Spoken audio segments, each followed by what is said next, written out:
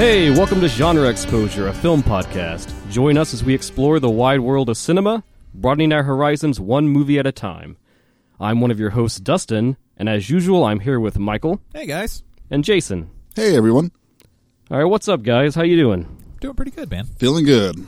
Awesome. Well, I'm excited to dig in. This is our introductory episode. We're kind of going to set out and chart what this podcast is about, what we're going to get into, the format, ideas, why we're doing this, who we are, all that good stuff. I don't know why I'm doing this. I'm not getting paid yet, so... Well, we're doing this for fun and for the love of cinema. Yeah, right. That's why we're doing this. Exactly. So let's dig right into that. This kind of all started as a movie club. We've been going, 2-3 years now, Jason? Oh, wow. That long? Yeah, at least 2. Unfortunately, I was living in another state and could not join for all of them, but now I'm here. And we kind of already do this week to week. We'll take turns picking films, watching them, analyzing them, talking about them, geeking out over them. And we kind of just wanted to formalize that and share it with other people. And hopefully we can bring in other feedback, other ideas from anyone that's listening in that wants to write to us, engage with us. And it's just all about loving film, celebrating movies. That being said, want to put a quick disclaimer there. We're trying to keep this podcast as friendly as possible. So even when we disagree on movies, which we do all the time, let's not even get Dustin and Jason started on The Last Jedi, man. But The Last Jedi rules. even with those disagreements, we're going to keep this respectful, and we ask that you do the same when you write in and join our conversation. Right. We're all about positivity with movies. Even bad movies have something good about them that we could talk about and explore. Absolutely. And I think, too, even then, when we don't like a movie, something I always like to encourage myself to do, and hopefully we can entreat this on others, is really ask yourself why. Because I don't know how much you guys go into this, but I'm in a lot of film discussion groups, Facebook, here and there, Reddit, and you'll see all these discussions where a film comes up and it's just sort of like, oh, well, that sucked. It's like that doesn't really add to the conversation. Use your words, man. Yeah, why did that does it movie suck? Why did you feel that way? Right. It's okay to disagree. It's great to disagree, but have a discourse about it. Don't just shut down and say, you're wrong, I'm right. It's fun to talk about and discuss and debate. Right, and so that's my hope for us, is that we can always kind of push ourselves to, even when it is a bad movie, we find some sort of meaning and some worth to discuss about film to film. Dustin, that's recorded. You even saying that about Last Jedi. Mm-hmm. We'll see. We'll see what happens. So really top level, our podcast is called Genre Exposure. We're talking about genre cinema mostly. So I'm going to open it up to the two of you. What is genre cinema? What am I talking about when I say a genre film? God, man, I don't know if I'm going to be able to explain this now because I've been trying to explain it to my wife for the last year, and she still argues with me over what genre film is. Well, to me, broadly speaking, of course, genre means action, adventure, romance, comedy, etc. But typically when people, especially critics, say that's a genre movie, it's usually meant in a derogatory term as a put-down. When you talk about, say, like high art and low art, it goes back to literature. You've got stuff like, Dickens or writers like that where it's like, this is, quote-unquote literature. Exactly. And then you have, like, the pulp magazines or things that are just read them, toss them. Right. To me, that is genre cinema. It's usually the stuff people haven't been exposed to as much, hence genre exposure. It's usually the cult movies, the psychotronic movies, or even grade A Hollywood movies that have just not gotten the love they're due. Yeah, I think the Academy tends to snob genre films. It's only been in the last 5 or 6 years that we've really started to see genre films such as The Shape of Water, and I would even say Parasite. Mm-hmm. Get Out too, that was a big one. Yeah. These films that are horror films or fantasy films that normally would not get exposure from the Academy to be even considered. It's only recently that we've started to see genre films even in the mainstream. But you know what genre films are because you watch them. I guarantee you watch them. As much as we all love Star Wars and disagree on Star Wars is kind of a genre film. No, absolutely. That's not high art, but it's good. So unless you're talking about The Last Jedi, and then, it is high art. Oh, no. Okay, so resident English degree here. So I did a little research on this. I think if you just say genre film, kind of the definition I've come to, and I don't think it's enough, but it's something to go on. It's a film that's been designed to fit within a specific genre, playing to that genre's existing audience. Would you all agree with that? Do you think that sounds... That's pretty concise, yeah. I mean, I know what the movies that target me are. Mhm. You know, it's a sweeping drama. It's probably not targeted toward me. It might be, but most of the time, like, if you tell me there's blood and guts in it, I'm in. You got me, man. Same. Okay, so let me quiz you two right now, on the spot. All right. A Nightmare on Elm Street. Is it a genre film? Hell yes. Yeah. Okay. Let's see. Harry Potter. Is it a genre film? Yes. Actually had this conversation this morning with my wife, and yes, I would consider it a genre film. Okay. So then let's see where we can push this to. How about Titanic? Is it a genre film? I'm going to go with no. Why not? Because I think the intended audience for that film was not targeted. Mhm. That was a broad, we're going to appeal to the masses. Right. Mainstream. Mainstream, yeah. Yeah, I tried to avoid that word, but thanks for bringing it up, Dustin. There we go. But yeah, I think that Titanic is not in itself a genre film in the way that we're speaking of them. But do I want to put it in a genre? I could. It's a historical drama. That too, but it's also highly regarded as a romance film or a disaster film. It's a lot of things because, like you said, it's made to appeal to the widest possible audience.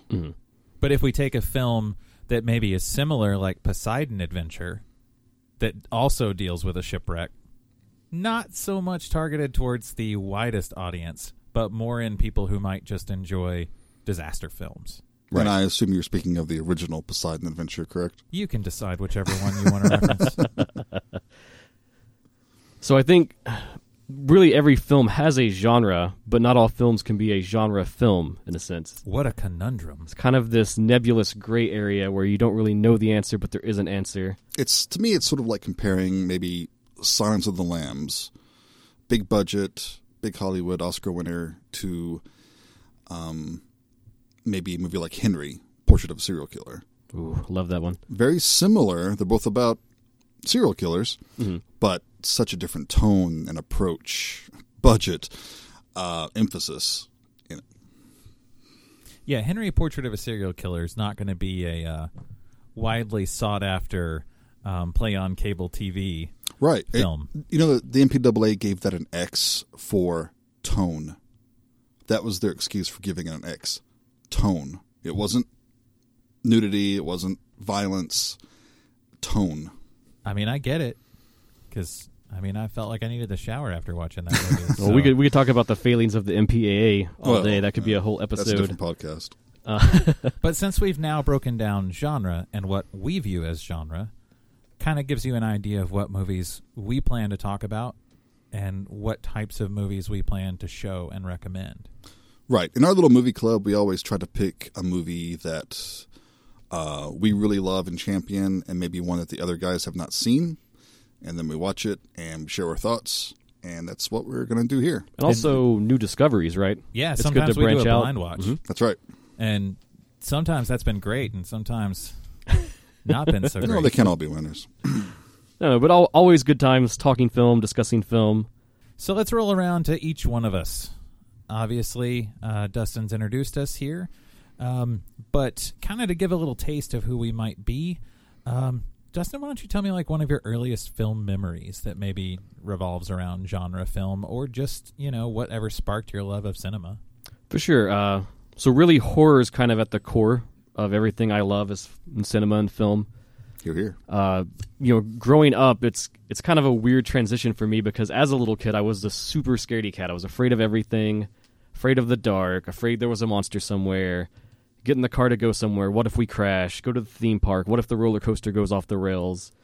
It's probably not a place a little kid should be, but my mind would always run with these worries and concerns about things. Yeah, that's called anxiety disorder, Dustin. Yeah, well,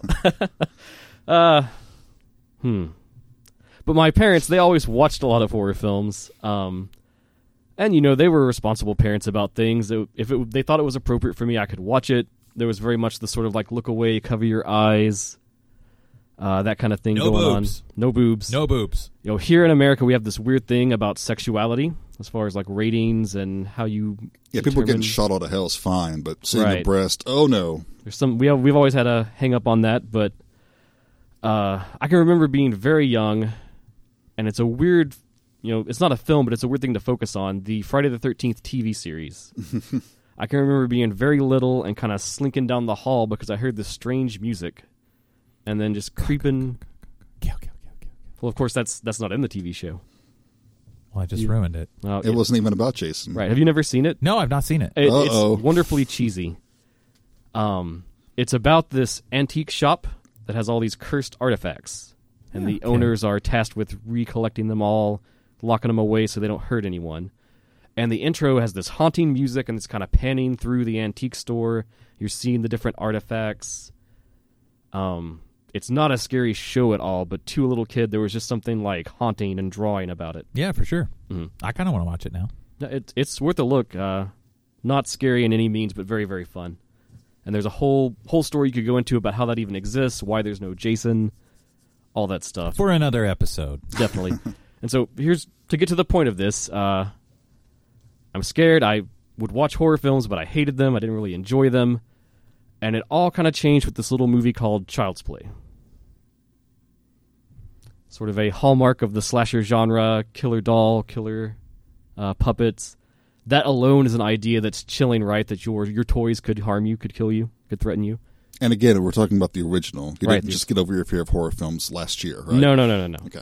No. What a weird direction to go in. But okay, yeah. So, and I should say, starting out with this is a very strange story. So, shout out to my mom. I love her. We've been close all my life. One day, I decided to finally watch Child's Play. It was probably rerunning on TV. So, it is censored down. It is cut. It's not the full force of all the weirdness that's going on there. I watched it. I was very scared. The idea of it even just destroyed me. And it gets done. And I kind of just remarked to my mom, and I'm like, oh, wow, that was really scary.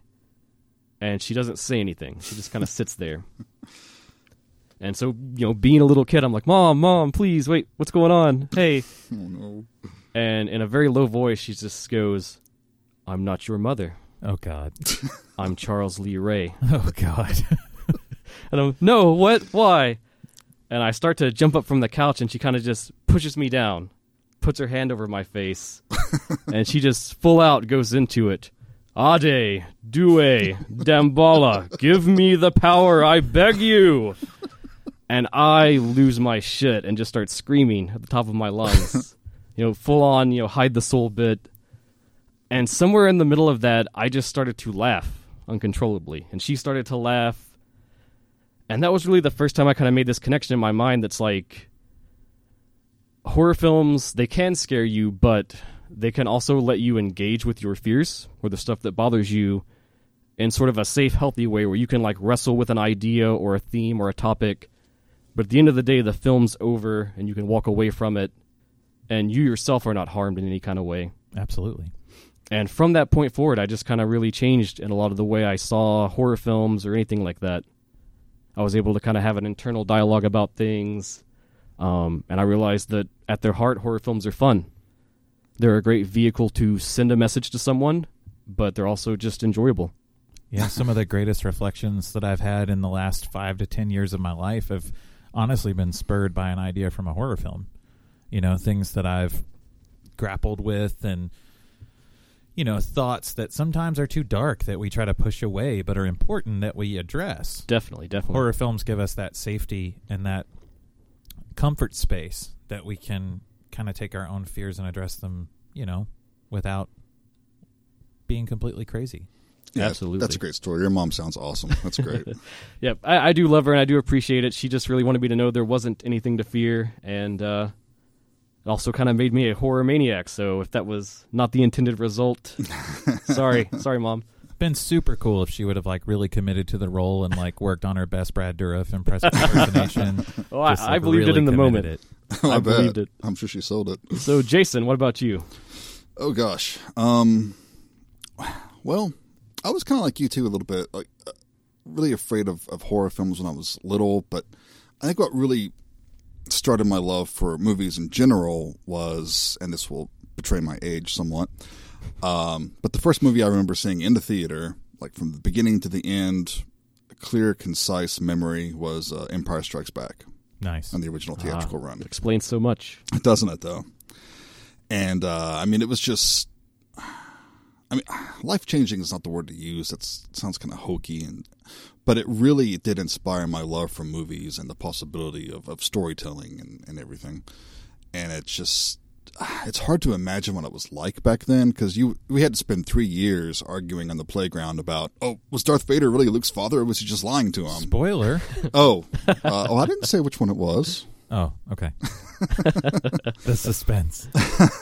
And of course we had the toys and everything, and playing with the toys was just like reenacting the movies. It was really special.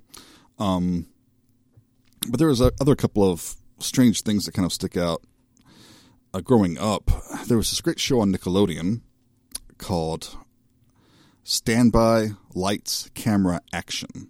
Okay. And I have not heard anyone else ever talk about this show. I've never heard of it. I don't know if I know what that is. If there's anyone out there who has ever seen this, write to us, tell us your experiences with it, because it really, really indoctrinated to me the whole idea about what a director is, what a cinematographer is, what special effects do. It was a show hosted by Leonard Nimoy. Oh, wow. And that was already an in for me, because I already liked Star Trek when I was a kid. And they would just go behind the scenes in popular movies. They would do stuff like Ghostbusters, Christine, James Bond movies, Psycho 2. A lot of stuff that aren't really for kids. But they would still talk about them and go into them and interview stars and makeup effects artists and things like that. And that really got me thinking more about, hey, there are people who make these movies. People who write these. And it was a real eye-opener. And I think what really got me into my love for cult cinema and the offbeat was a show called The Incredibly Strange Film Show. I also don't know what that is. No, you're old, dude. I think you meant to say cool, but, So Sure. please illuminate us. Well, it was a British import. It aired on Channel 4 in the late 80s, but they did reruns on A&E Network in the early 90s.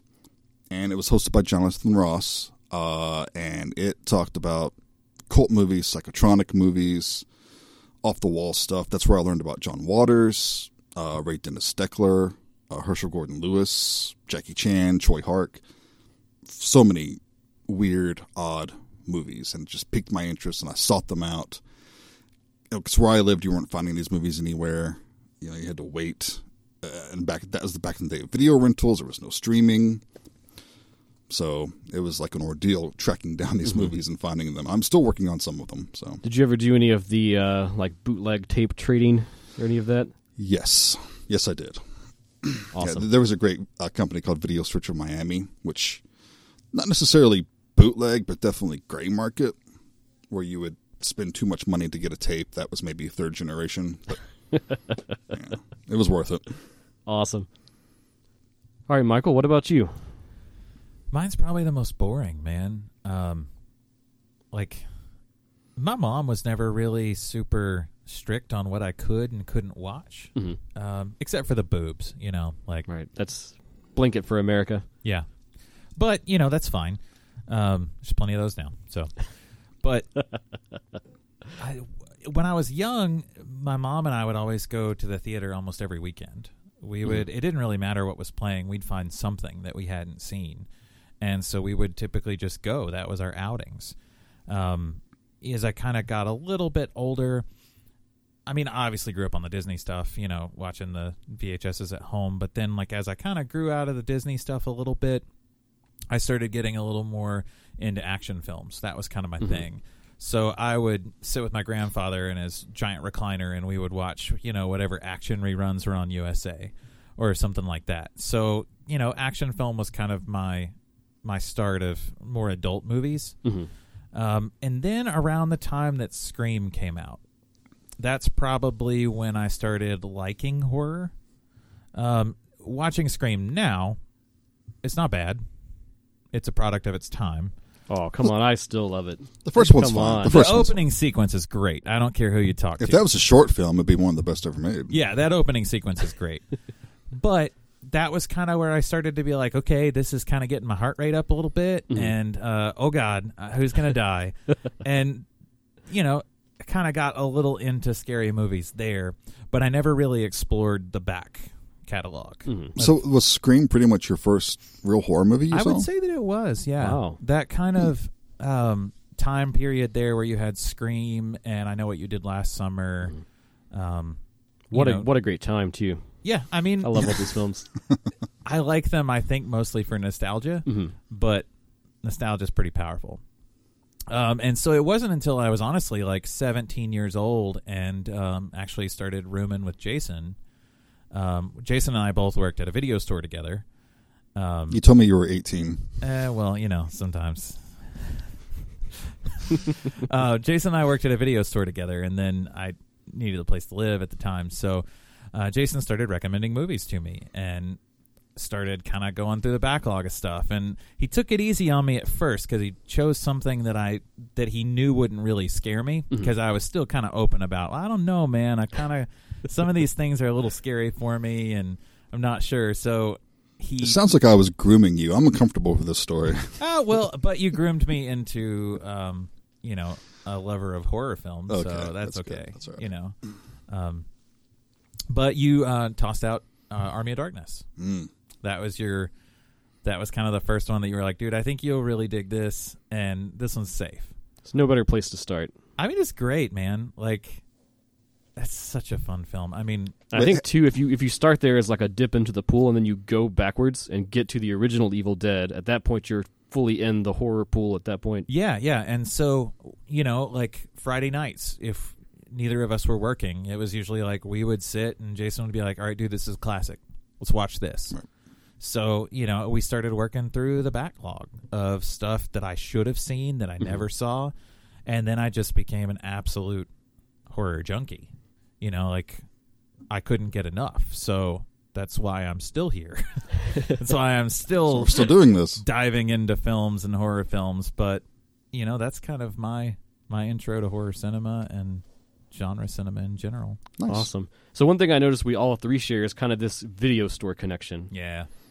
Where I grew up, there wasn't a lot going on. Even like a Walmart or something, you would have to drive to the next town over to get at something like that. But for some reason, we had 5 video stores or more at a time operating, each with their own selection, each with their own style. I worked at one of them, King Tut Video. Great time. Great name. Great name. We were the sole one with the porn section, so there you go. Jason and I worked at Movie Warehouse, which had an adult section, but it was not porn. It was not. A little classier than mine, then, I guess. Although it did have a copy of Legend of the Overfiend there, so. Excellent. And that, for me, too, that growing up, going as a teenager, all that stuff, almost every weekend I spent with friends. Super shout out to my next door neighbor growing up, Chris, and my friend Daniel. Almost every weekend we were renting something, watching it. And you just had that great love of going in, looking at the box art, picking up whatever. You had no clue what you were watching. One great place, Video Fantastic, they pretty much had the current Vinegar Syndrome catalog, which says a lot if you know the kind of movies they pick up and license. That's pretty impressive. I remember Video Fantastic. Yeah. Good place. But that's sort of a lost art now because now we've got Netflix, Amazon Prime, Hulu. You're not really browsing the shelves anymore. In that way, there's a bit of a magic lost to it. Well, and there's a trailer that plays for you, too. Like, if you try to put on Netflix, like, you're going to be assaulted with the trailer as soon as you even try to read the blurb about what the movie's about. So you don't even get that blind watch anymore. Right, yeah. There's a mystery about you just see some production stills, you have a little bit of text, you have the art, and that's all there is to go on. Yeah, it really is a lost time. The video store rentals were just... It really was magical. It's really hard to use any other word than that. And so I came up with this idea of sort of a thought experiment so we could get to know one another, our tastes, what we love. And one of those lost things of a video store is this idea of staff picks. Not every place, but a lot of stores, they would have one shelf where the staff members would kind of pick out a few films to feature from time to time. Right. And really, if you ever were into that, you kind of got a sense like you knew that person as you watched the films they put up there. Yeah. And so I kind of challenged all of us to go and think what would be our 5 films if Genre Exposure were a video store that we would throw up on the shelf in our name stamp ourselves to maybe not our 5 favorite films, but 5 that are personal to us, somehow important, have some sort of special meaning. God, this was hard. It was much harder than you think it would be. Very, very hard. And even now, I kind of look at my notes here, and I wonder if I did justice. I don't know. Well, there's literally hundreds of movies we could probably put down.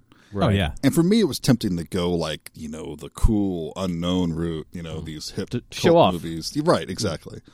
But most of my picks are pretty, for genre cinema, pretty mainstream. But anyway, I digress. Well, Dustin, it was your thought experiment. So what's your first one? Okay, we'll just maybe dive in and go in a circle, each person's first pick, and work down the list. Sure. Sounds good. And we've not conferred on this at all. We might have some overlap. I have a few backups in case that happens. Or we could shall also, see. if we do have an overlap, it might be fun to talk about different influences that movie, represents for us. So I'll start with my heart and go super mainstream with this, but it's a favorite I always go back to, and that is 1984's Ghostbusters, directed by Ivan Reitman. Lightning in a bottle. Yes, it's an amazing film, and kind of another thing about me is I have this huge interest in sort of the paranormal, the supernatural, ghosts, UFOs, all that stuff. And the more I think about it, it really traces back to this film. The comedy, the mix of horror and everything, it just really struck me. I definitely, as a little kid, I wanted to be a Ghostbuster when I grew up. I had all the toys. I had the proton pack, the little jumpsuit. Totally had. I think I still do have that, actually. Yeah. Looking like a little goofy kid wanting to run around and catch ghosts. And so I guess the humor of that and also the heart, there's a lot of heart in that film, I think. There is. There really is. And so that's my first pick, Ghostbusters. It's a good pick. Keeping it softball for now. Jason, what Me? do you got? Oh, okay. Oh, boy. My first pick, and this reflects my early exposure to horror growing up because I would sit there and watch horror movies on television. Like TBS always were playing Monster horror Vision, movies. right? Exactly, yeah, on TNT, Monster Vision. But there were a lot of reruns of the old Hammer horror films when I was young, and the old Universal horror films. So I'm a big fan of the whole gothic thing. So my first pick was Horror of Dracula. That was so close to being on mine. Yeah, Stone Cold classic. Yeah, it's just pure Hammer. It's pure gothic. It's Christopher Lee and Peter Cushing at their best. Would you say that's your favorite Dracula and Van Helsing? Ooh, yeah, I would. Mm-hmm. Easily. I ain't going to dispute you. No. Who could fight that? So I guess it's mine. It is. Yep. So with my list, God, there's so many that are like some of my favorite films and influential for me, but I tried to keep it more of things that maybe you could go on recommendations from as well, if you hadn't seen it. But I'm going to start my first one off with an action film, and it's 2011's The Raid. Ooh. Technically, The Raid Redemption, I think, if we look at its American title. Yeah. But, dude, this movie, when it came out, man, it absolutely blew me away. This was action in a level that I had never seen before. This just, I mean, anything you thought you knew about any cool, like, Chinese martial arts film, dude, this just blew it out of the water. Yeah, it's brutal. It kind of redefined the action movie genre, right? It really did. Everything else is copying it now. Right. It's like the template now that everyone plays from. Yeah, and it's still great. It's got a great story. Technically, the same story as Dredd. I'm not entirely sure which one came first. Also the same story as hundreds of arcade games. So. Yeah, that's true. Like Donkey Kong, pretty much. But well, like Final Fight and stuff. You're running up the tower at the end. Shinobi, any of those. But man, great action film. If you haven't seen that, do yourself a favor. Ooh, yeah, one to watch. Mm-hmm. All right, so my second one, this is really going to get into another aspect of myself and who I am as a person. And I selected 1979's Galaxy Express 39. This is actually an animated Japanese anime film directed by Ren Taro. Anime is sort of the other category of my life. Anime, I have a huge obsession with Japan. I have since I was a little kid. And this film in particular is special to me because it aired on the Sci-Fi Channel when I was growing up. They had this sort of Saturday morning anime block, and I shifted to it just thinking, okay, more cartoons. This is animated. And I'm assuming neither of you have probably seen this. Dude, I don't even know what you're talking about. I have not. And so it's this very lavish, very well done sci-fi epic set in the future. This machine empire has kind of taken over. You're allowed to sort of become robotic with them and live forever, but there are, mortals and humans that are still resisting this. And this young boy loses his mom and kind of sets out on a journey across the stars on this railway system that goes planet to planet. Very imaginative. What really struck to me about it was that it has this focus in its story about raising questions of what does it mean to be a human? What does it mean to live your life? Everyone faces death. What does that mean? How does that define a person? And it was sort of the first time I realized that in animation you could tell a bigger story than just, 15 minutes of slapstick cartoon characters going at one another. And realizing that there was this difference, and I'm like, this is anime. You can do more with animation. And it seems like in Japan they have this focus on that. They can really pull it out of things. I would agree, yeah. Right. And it fostered my love of anime, and it's something I've had ever since. Yeah, I think it's interesting that even to this day, animated films are looked down upon. Mm-hmm. Like they can't be regarded as art or mature or adult. No, I'm not talking about hentai. Well, hold on. Let me soapbox about that then real quick. Okay, sure. So, if you like stuff from England, you like a lot of BB shows, you love Doctor Who, you're an Anglophile. You're well respected. Right. If you're obsessed with stuff from Japan, you love Japanese cinema, you love anime, you're not a Japanophile that's well respected. You're a weeb. Stupid weeb. Oh, look, hentai, tentacle porn, that whole thing. Yeah, they just assume that right off the gate, right? Yep. There's something about the hierarchy of nerddom. They always want to, kick stuff a little lower. But there's a lot of value to be found in some animated features, Galaxy Express 3.9 included. That one sounds deep. I'll check that one out. That sounds good. Okay, I guess it's my turn. Yes. Oh, boy. That's the direction Okay. we went the last time, Jason. That was about 5 minutes ago. Did you forget? Oh, no. My Go for memory's it, man. not so good. Number I am two. old, as have been pointed His out first already. film that he remembers was Empire Strikes Back. So, I'm ancient. Well, I'm going to go with a comedy oh, for my second pick. Okay. This reflects my sense of humor pretty well. And when I first saw this movie, it was on television, and I did not stop laughing the entire time. And I still broke up laughing about it days later. Monty Python and the Holy Grail. oh yeah, hell yeah. So good. Certainly not a, everyone knows about this movie. If you haven't seen it and you like comedy, watch it. Especially if you're a D&D fan or you're into fantasy and stuff. It's, I can't explain how funny it is. Like, as much as Monty Python has amazing skits other places, this is their pinnacle to me. This is where everything just came together perfectly. I agree. Every joke hits. Some jokes, man, you don't get until the fifth watching. Yeah. And you see it. I mean, God, I could... And endlessly quotable. Oh, of course. Absolutely. I mean, you're probably, even if you haven't seen it, you've heard quotes from it that you didn't realize were from it. Right. And definitely all three of us are really into Dungeons & Dragons and role-playing games, and I don't know that I've ever played a session where a joke that referenced this didn't come up. I think it's actually illegal not to. So. Right. It's in the rule book. It's in the it's in one of those new editions that came out. So yeah, if by some chance you are listening and you haven't seen that, check it out immediately. You will not be disappointed. So since I didn't reference the director on my last movie, I'll go ahead and start with this next one. My second pick is 2006, James Gunn, Slither. Ooh.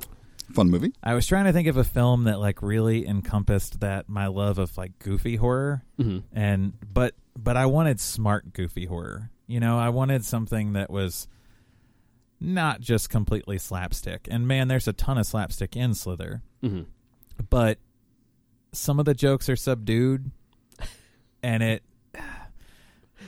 man, I don't even know how to describe this movie to you if you haven't seen it. Very goopy is how I would describe it. Goopy, yeah, goopy is good. A lot of practical special effects. Definitely a love letter to the 80s. Yeah. I mean, Night of the Creeps. James Gunn swears that he didn't copy Night of the Creeps from that. But, okay. Yeah, sure. Whatever.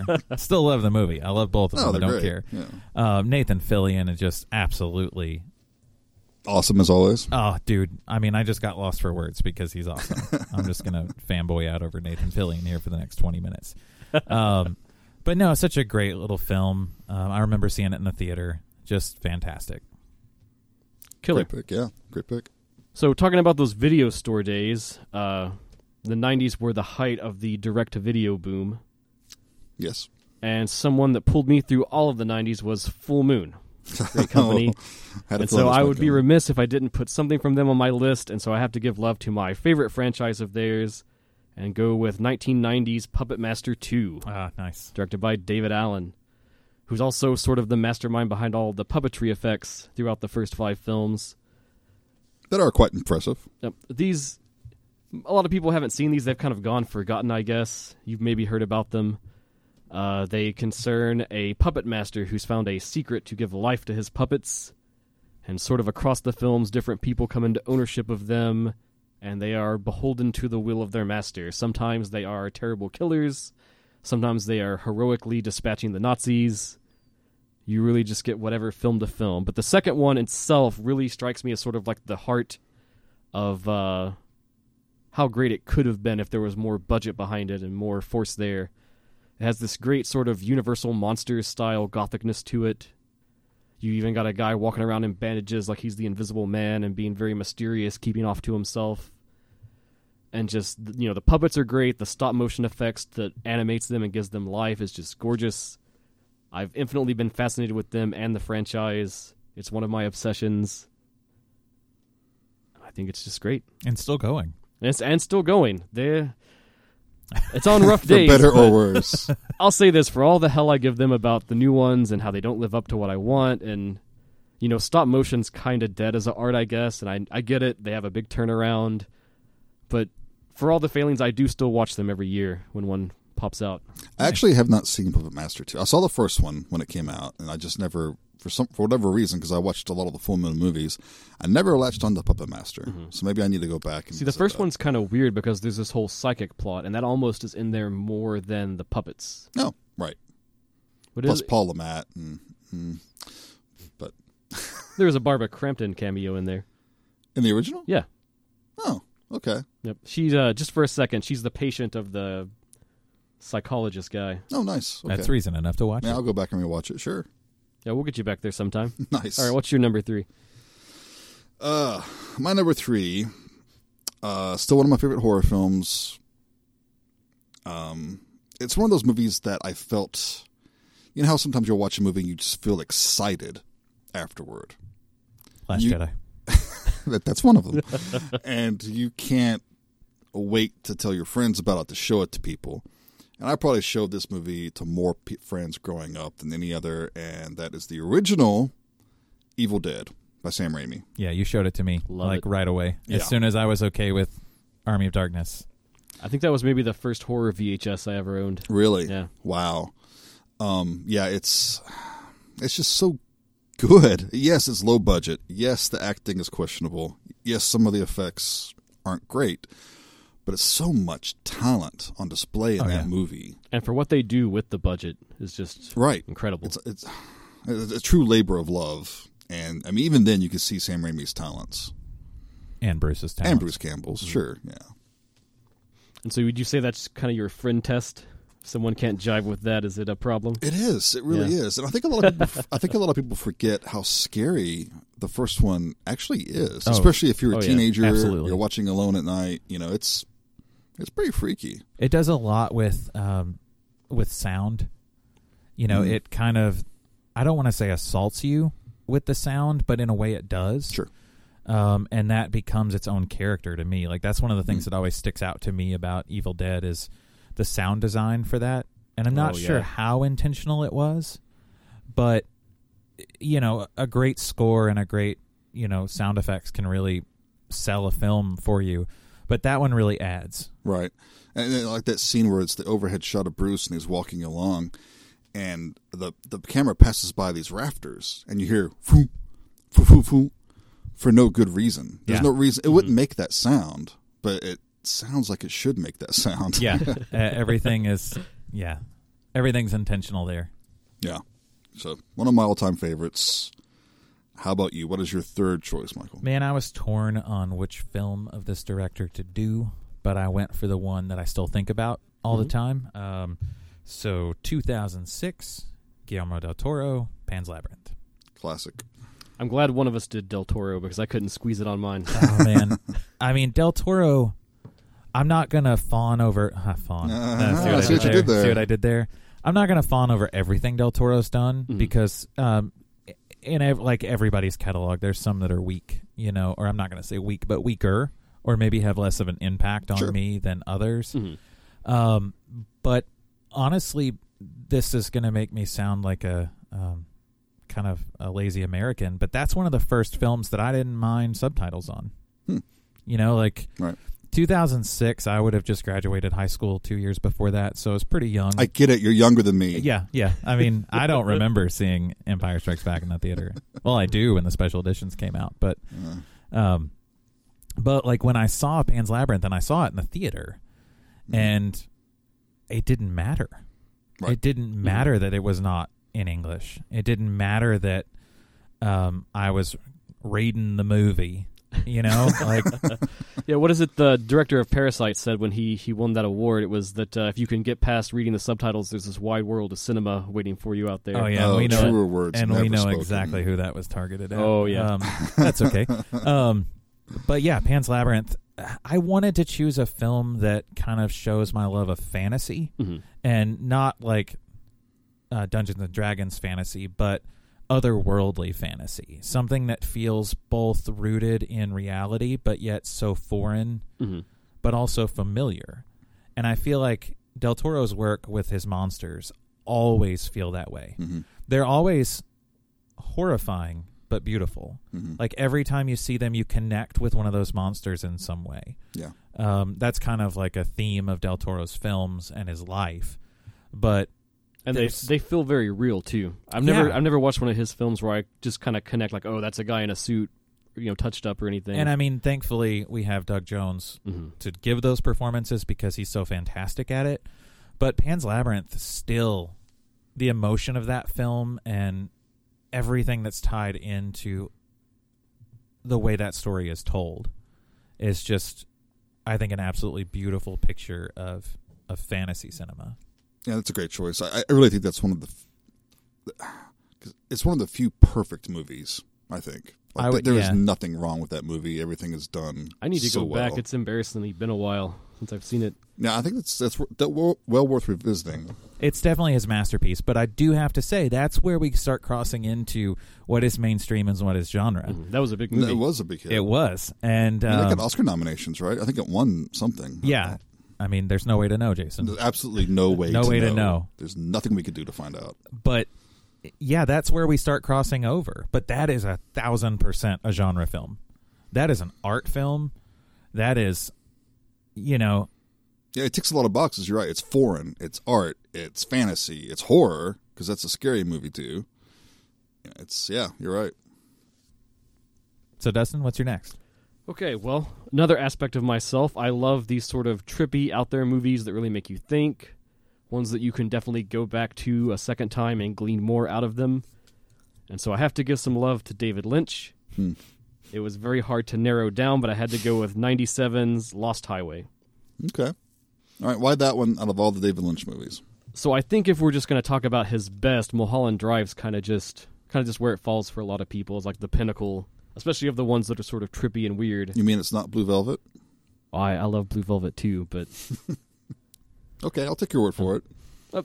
Just one guy's opinion, but for me, Lost Highway, it's the neo-noir aspect. I love noir films anyways, and that he kind of meshes that in.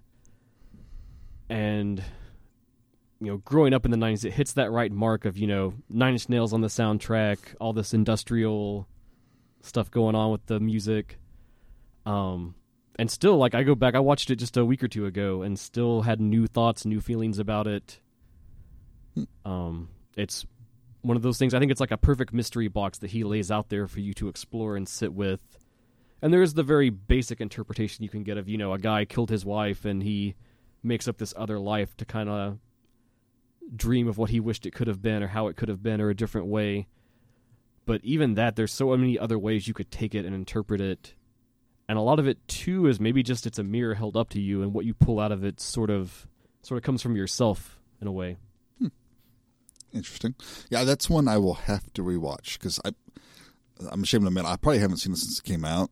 And I've not seen it at all, so wow. that sounds like a future movie club pick. It could be. Definitely. We need to school you on some more Lynch, for sure. Definitely. My only exposure is Dune. I control the spice. I will defend Dune. I like Dune. It has major problems, but I will defend it. It's a fun film for what it is. It is. Cool. Nice pick.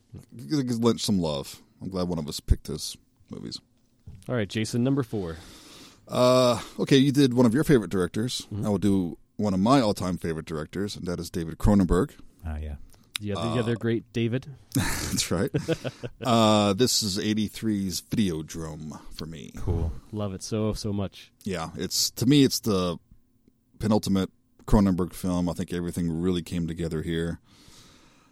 And it's still the story was prescient. I mean, it still is valid today about how, one of the quotes from the movie is that in the future we will all have TV names. Mm-hmm. And everyone's on social media and rarely by their real name. And it's just, If you haven't seen Videodrome, check it out. I feel like Cronenberg's always a little ahead of the curve on stuff like absolutely. that. Like with Videodrome, he called that. With Existence, he called a lot about the internet and virtual worlds. Mm-hmm. Mm-hmm. And I always thought Videodrome would be one of those that falls off as we moved away from VHS and like televised broadcasts and moved to streaming, but it still holds up. Yeah, it's a metaphor. Mm-hmm. Just replace the television with the internet, and there you go. Michael, you're awfully silent. Have you seen Videodrome? Oh, absolutely. I've seen Videodrome. I think it scarred him. I'm actually just like fighting myself to not say "see you in Pittsburgh." Like, I just want to say it. Like, I'm fighting myself to not do it. Well, and I'm also having to rethink too, because I had an alternate on my list in case for some reason Cronenberg didn't make somebody's list. Oh, really? Existence was one of mine. Oh, yeah. See, I think that one's a little underrated. It's very underrated. I do too. And I was hoping to give some love to it, but since it's already been mentioned, I don't have to use that one as a pick because I was really torn. So I'm going to give you my next one. All right. Newer film. Let me get the year here for you. I think you've gone the newest of all of us. Probably.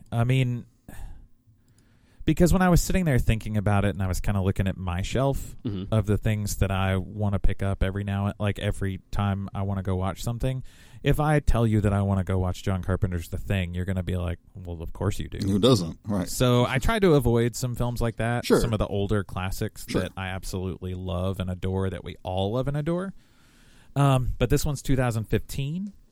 Jeremy I'm gonna butcher his name, but I'm pretty sure it's Jeremy Saulnier.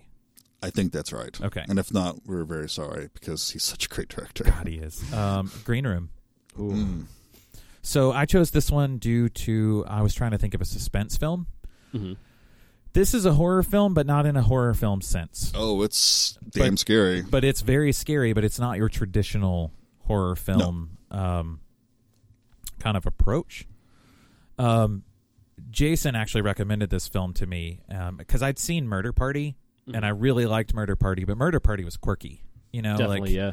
It was humorous. It was dark as hell, but very, very humorous during the process. And you were like, well, you liked Murder Party. Check out this director's next one, Green Room. And Jason told me, he was like, dude, I don't want to say anything until you've watched it. And I'm not going to tell you anything about it, but I messaged him afterwards, and I was like, just holy shit. My heart rate hasn't come down yet. Right. Because this film, man. It's so intense. It punches you in the gut from the beginning, and you are sitting on the edge of your seat for the entire movie. Like, you even said you watched it standing up. Yeah. I watched the last half of the movie. I was literally standing up yelling at my television. And I could have easily done that. Yeah. But really, I was just kind of cuddled in a little fetal position because that's the response that I took to also a valid response. But this is just a fantastic film. I think it's streaming on several services right now. So really easy to see. Great performance by Anton Yelchin. And what a loss, too. Rest in peace. Yeah. In that accident. If your only exposure to Anton Yelchin was from Star Trek, the new Star Trek movies, you're not doing yourself justice. Right. As he was good in those. But this was a performance of lightning in a bottle. It was an indicator of what was to come. that we got robbed of. And if you think that Patrick Stewart is the nicest guy in the world, wait till you watch this movie, man. What a transforming performance out of him. Such a great choice for him to take that role too. I mean, Patrick Stewart is Captain Picard, and Professor Xavier. He's the face of all that is good. Yeah, in the world, and nurturing, kinda. and someone who inspires leadership. And I would say that he inspired leadership in this film, but The in a wrong different way. kind. All the wrong ways. So yeah. I grew up as like a punk rocker in high school, so a lot about this movie really speaks to me. Oh yeah, and really hits close to home. And we discussed this before about this film too. That club is so real. Oh yeah, It is the most real club I have ever seen portrayed in a movie. If you're into ever. heavy metal or punk rock yeah. or indie music, and you go to shows and see live music, you've been to this club, man. Hopefully with fewer skinheads. Yeah. Yeah. You've been to this club, though. Like, everything feels... You can smell it Yeah. when you're watching it. Everything just feels so natural and so right. It's great. So, absolutely see this movie if you haven't. Love it. Nice choice. Well, we've reached the end. We've got our final picks. I had to save the best for last. So you will, if you listen to this podcast as we go forward, you will come to learn this name. Jason's already laughing. Very near and dear to my heart, my favorite director, Shion Sono. You probably know him for Suicide Club if you know him at all. Great movie. He's a great, very transgressive Japanese film director. But I picked for my last shelf selection, 2005's Noriko's Dinner Table. Wow. Over Love Exposure. Yes, that Love Exposure is his best. It's kind of like the David Lynch thing. I think that one film is for sure their masterpiece, but Noriko speaks a little to me more personally. It's a hard one to go in on. It's a companion piece to Suicide Club. It kind of takes place before, during, and after. So you really need the context of the other one, and maybe I cheated by putting it on the shelf because you would have to watch Suicide Club to go at it a little bit, but Let you put the little asterisk there next Yeah. to the title and say, see Suicide. I had to break my own rules, of course. Hey, it's genre cinema. It's about breaking rules. But it's about a young teen girl, Noriko, who's kind of dissatisfied with her life at home. And, in the early 90s, the burgeoning rise of the internet, she sort of finds solace through online communities and realizes that she can sort of meet the people that are into the things that she is into, that she can kind of be another person, be who she really wants to be, that she feels like she can't be at home. And eventually it spins into her running away to Tokyo to meet up with these friends, and she gets drafted into this crazy world of rental families where people hire themselves out. Oh, yep. The confusion is setting in. Okay. Yes, a very crazy concept. But yeah, these people that sort of rent themselves out to play the part of family members of other people. And it's this very, very serious, very, very morose drama about identity and who you are as a person, how you can reinvent yourself, how you can get lost kind of in the narrative of being someone to someone else. And where are you? Who are you? How can you define who you are? What And are somehow- you defined by? Somehow you think that's relevant to the internet age in some way? I don't see where you're going with that, Dustin. I think so, yeah. I think that he was a little ahead of the curve on this, but I think he touched on something that's, very prevalent now. You look at something like a show like, say, Catfish, Oh, yeah. Mm-hmm. right? And he was out ahead of it in 2005. So Jason and I were pretty audibly quiet during that segment while Dustin was talking, but also because In solemn reverence. and you also couldn't see, because it's obviously podcast, Jason and I were sitting here just shaking our heads noddingly like, yes, okay, uh-huh. Well, I have seen this one. Okay. Dustin exposed me to this, and I can vouch for him. It is a very good movie. It's very striking, very heartfelt, very, very brutal, not so much in the gore, but emotionally. If you could somehow tag a film as being like explicit on emotional violence, I think it's Or tone, Or as the tone. MPAA might say. yes, it would get that tone tag. I mean, Not toe tag. That's something else. One of their movies might pop up later, but if that was its own genre within genre films, like emotionally brutal, I would have subscribed to that subset for so many of them. But I love Sono. I think he's brilliant. He's my favorite director. You will hear about him more. I promise you. We're starting a drinking game, It's a too. threat or a promise. And you can add this to it if you'd like to totally get blitzed. Please don't do it while you're driving, but you have my permission to do it at work. Anytime Dustin mentions Shion Sono, you can take a shot. Also, anytime Dustin tells you that he's got the blue of a release, you're also able to take a shot.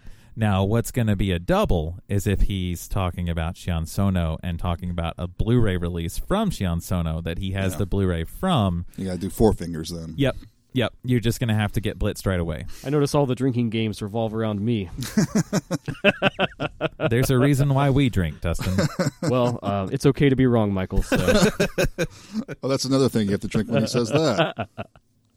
And I mean that totally in jest. Of course, it is an oxymoron, because anyone can be right or wrong. There are no correct answers when it comes to expressing yourself about movies. Okay, good cover up there. Damn Jason, right. what's All your right, final? let's roll on. My last one, again, I had to think about the directors who I love the most and who I find the most influential, and I keep going back to again and again. And I choose the original Suspiria. Oh, that was so close to being on my list, too. Yeah, it's just... I think it's Argento at his best. Definitely, technically. Story? What story? Story doesn't matter. There's no point in even trying to talk about the story for It's Suspiria. a pure dream. Right, yeah, it's a pure fever dream. I think I disagree with you. I think there's very much a story there. Oh, yeah? I mean, there is a story, but... Okay, elaborate. I honestly, and I didn't get this, and this could be part of it. Jason and I were fortunate enough to be able to see Goblin perform the soundtrack live. Hate that awesome. I missed that. Yeah. And I don't think that I connected, like I've always loved Suspiria, but I don't think I connected with Suspiria in a way as much as I did then. Really? And there was something about Goblin and Argento are intertwined and infused, and Suspiria without Goblin's score isn't Suspiria. Definitely. It is defined by the music. Yes. So when you experience that in person, I think that movie sucked me into the dream more. And that I started to feel that dream along with her. And that's what made it more frightening to me. Interesting. So you find that more immersive. Yeah, I think I did. Well, since we are about genre films, before we roll on to this one, let's settle this. Jason, is it a giallo film? I see that online a lot. I have my thoughts. What are your thoughts?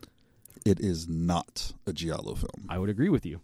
I think that it uses elements of giallo, definitely, but it's something else, something it more... is supernatural horror. Mm-hmm. I didn't see no gloves. There ain't no gloved hands. There's no black gloves, right. Yeah, no, it's not giallo, but it is amazing and a classic. Absolutely agree. All right, Michael, send us home. So I chose probably the one that is one of the most heavily fought over in internet communities, and I think The Last Jedi. No, that didn't make my list. But I think we're all fans here of this one, so you'll kind of know my taste from this one. 2015, Robert Eggers' The Witch. Ooh, so good. All right, so this is definitely going to turn some people off of my taste, because there's a lot of people who just didn't like this film. I'm not going to go the route that most online critics use when they say, well, they just didn't get it. I don't think that's fair. I don't think it's a fair thing to say about somebody who didn't enjoy it. Right. Everything strikes people differently. This is a very different type of film in a very different time. There's not a lot of dialogue in this film. It's a tone piece. It's an absolute picture of Dustin's the resident English major. I'm the resident history major. I feel like this is a total just step back in time that really puts you in the tone of what it might have felt like to have that constant paranoia of witchcraft around you. For sure. That at the time, life is shit. Life is really hard. Things are dying around you because you're in a new place and you're trying to survive. Mm-hmm. And your very survival depends on, your livestock, your crops, your community. Mm-hmm. And I think The Witch starts off with just, kicking you out of all of those. Mm-hmm. And you need someone to blame. You need something to look to say, well, this is the reason why this is happening. It's not just that life is random and shitty things happen. But, okay, let's start pointing fingers now. This is because of you. This is because of your pact with the devil. And I think people really had trouble with this movie because there were no answers. There's not an answer to this movie. And like I recommended this to my mom, and she's like, well, what about when, she joins the coven? And I'm like, did she? Right. And she's like, what? And I'm like, well, the rest of the movie felt like a fever dream, didn't it? So why is that real? Why is that real to you, but the rest of it wasn't? You can do a very surface level reading of the story, but even then I think it tells a complete, start to finish thing. Yeah, there's this abundant feeling of dread in that film, of just oppression, that is really kind of will bleed into picks that I choose for this club, that you'll start to see. Dustin has called me like the A24 guy. So if you're familiar with A24 as a studio, they tend to put out films, in this vein, typically a slow burn. I think derisively online, we were going to call that elevated horror. Elevated you guys horror. heard that? I have. Yeah. I don't agree with it, but I've heard it. So that's my pick for my fifth one, and hopefully people who are not a fan of The Witch won't discount me for my future choices. And I'll compile all of these and kind of put them out on our socials wherever I can, so people can get at them, look them up, Very go cool. check them out if they want to. One final thing to sort of wrap us up, I guess, just to talk about the format of the show. Typically, each episode will have one movie. That'll be the meat of what we're talking about, digging in, our thoughts, our feelings, all that sort of stuff. We're going to take turns rotating who picks what. We're going to try to hopefully get those announced ahead of time. You can contact us at genreexposure@gmail.com. Write in with any thoughts, any feelings. If you are keeping up and you see the movie upcoming and get to watch it yourself or have seen it, share with us your thoughts and feelings. Write in. We'll be happy to read them on air. Absolutely. We're still playing with the format a little bit. We might eventually have to maybe switch that to do like mailbag episodes where we do like a little bonus to catch up on who's written in, what they've said, break all those down. Life is busy.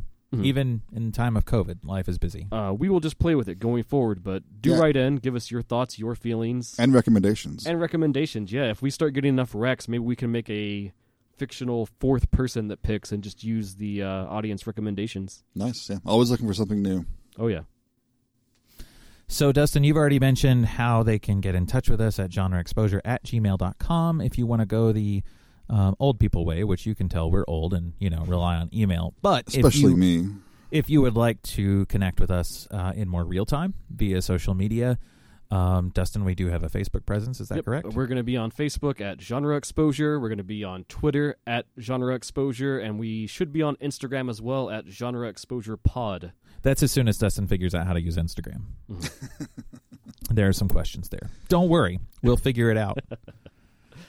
So, Dustin, you kicked us off. I'll send us out. Thank you guys so much for listening. I hope that this is a show that you want to connect with and be a part of a community with, and hope that you will tune in for our future episodes. Even if you don't like the movie, feel free to disagree and let us know. Absolutely. All right, we'll see you guys next time. Bye, everyone. Thanks.